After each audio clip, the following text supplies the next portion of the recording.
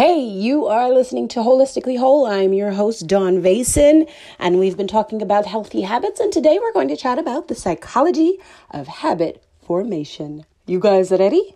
I am. Do you want to develop good habits or change the bad habits into productive ones? Understanding the psychology of habit formation is essential to forming new habits or changing these old ones. Knowing how a habit forms will help you create a positive, useful habit and get rid of the habits that can hurt you.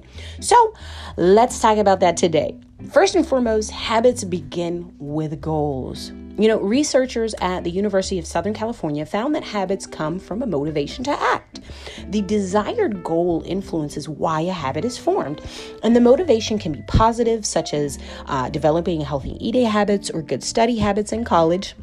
And motivation can also come from avoidance and creating habits that help you have by keeping you away from troubles or situations, right? These things that kind of protect you.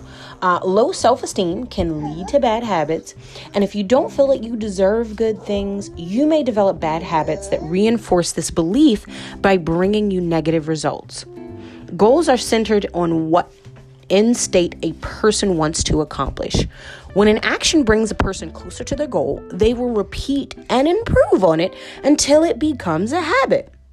The goal could be general, like staying safe or being a better driver, or it could be something more specific, like studying to get a particular degree or maybe losing a certain amount of weight.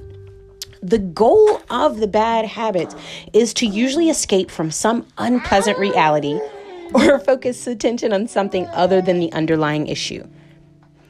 Habits develop in 3 stages, okay? So habits contain these three-stage loop, and it runs on repeat. Each time a person goes through the loop, the habit becomes more formed and ingrained as a part of their behavior. The 3 stages are the cue or trigger stage, then the behavior stage, and last but not least, the reward stage.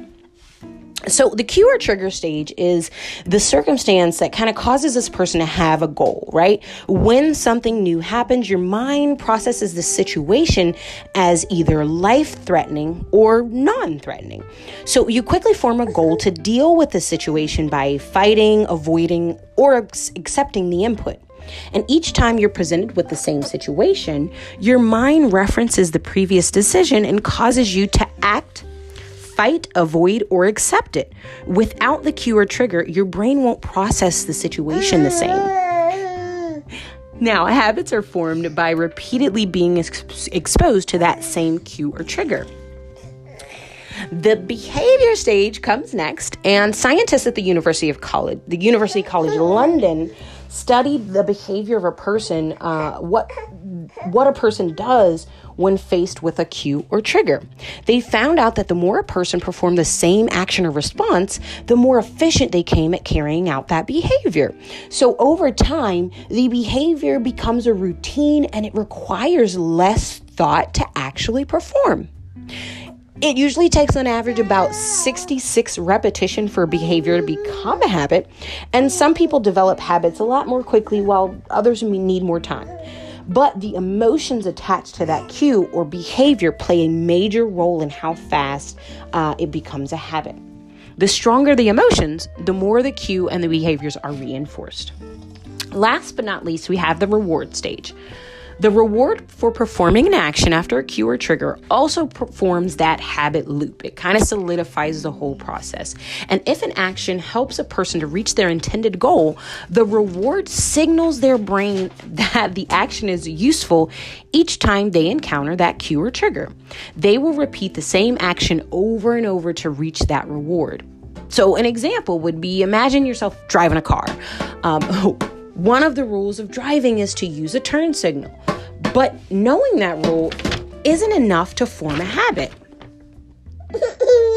However, if each time you drive the car and you use the signals properly, you're able to safely change lanes, make a turn, get where you need to go, you begin to turn on that signal automatically, just like habit.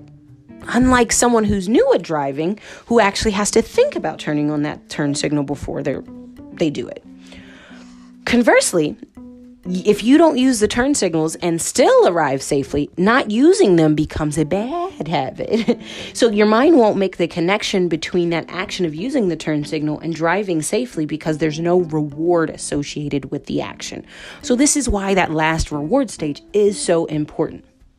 But the good thing about all of this is our habits can be changed.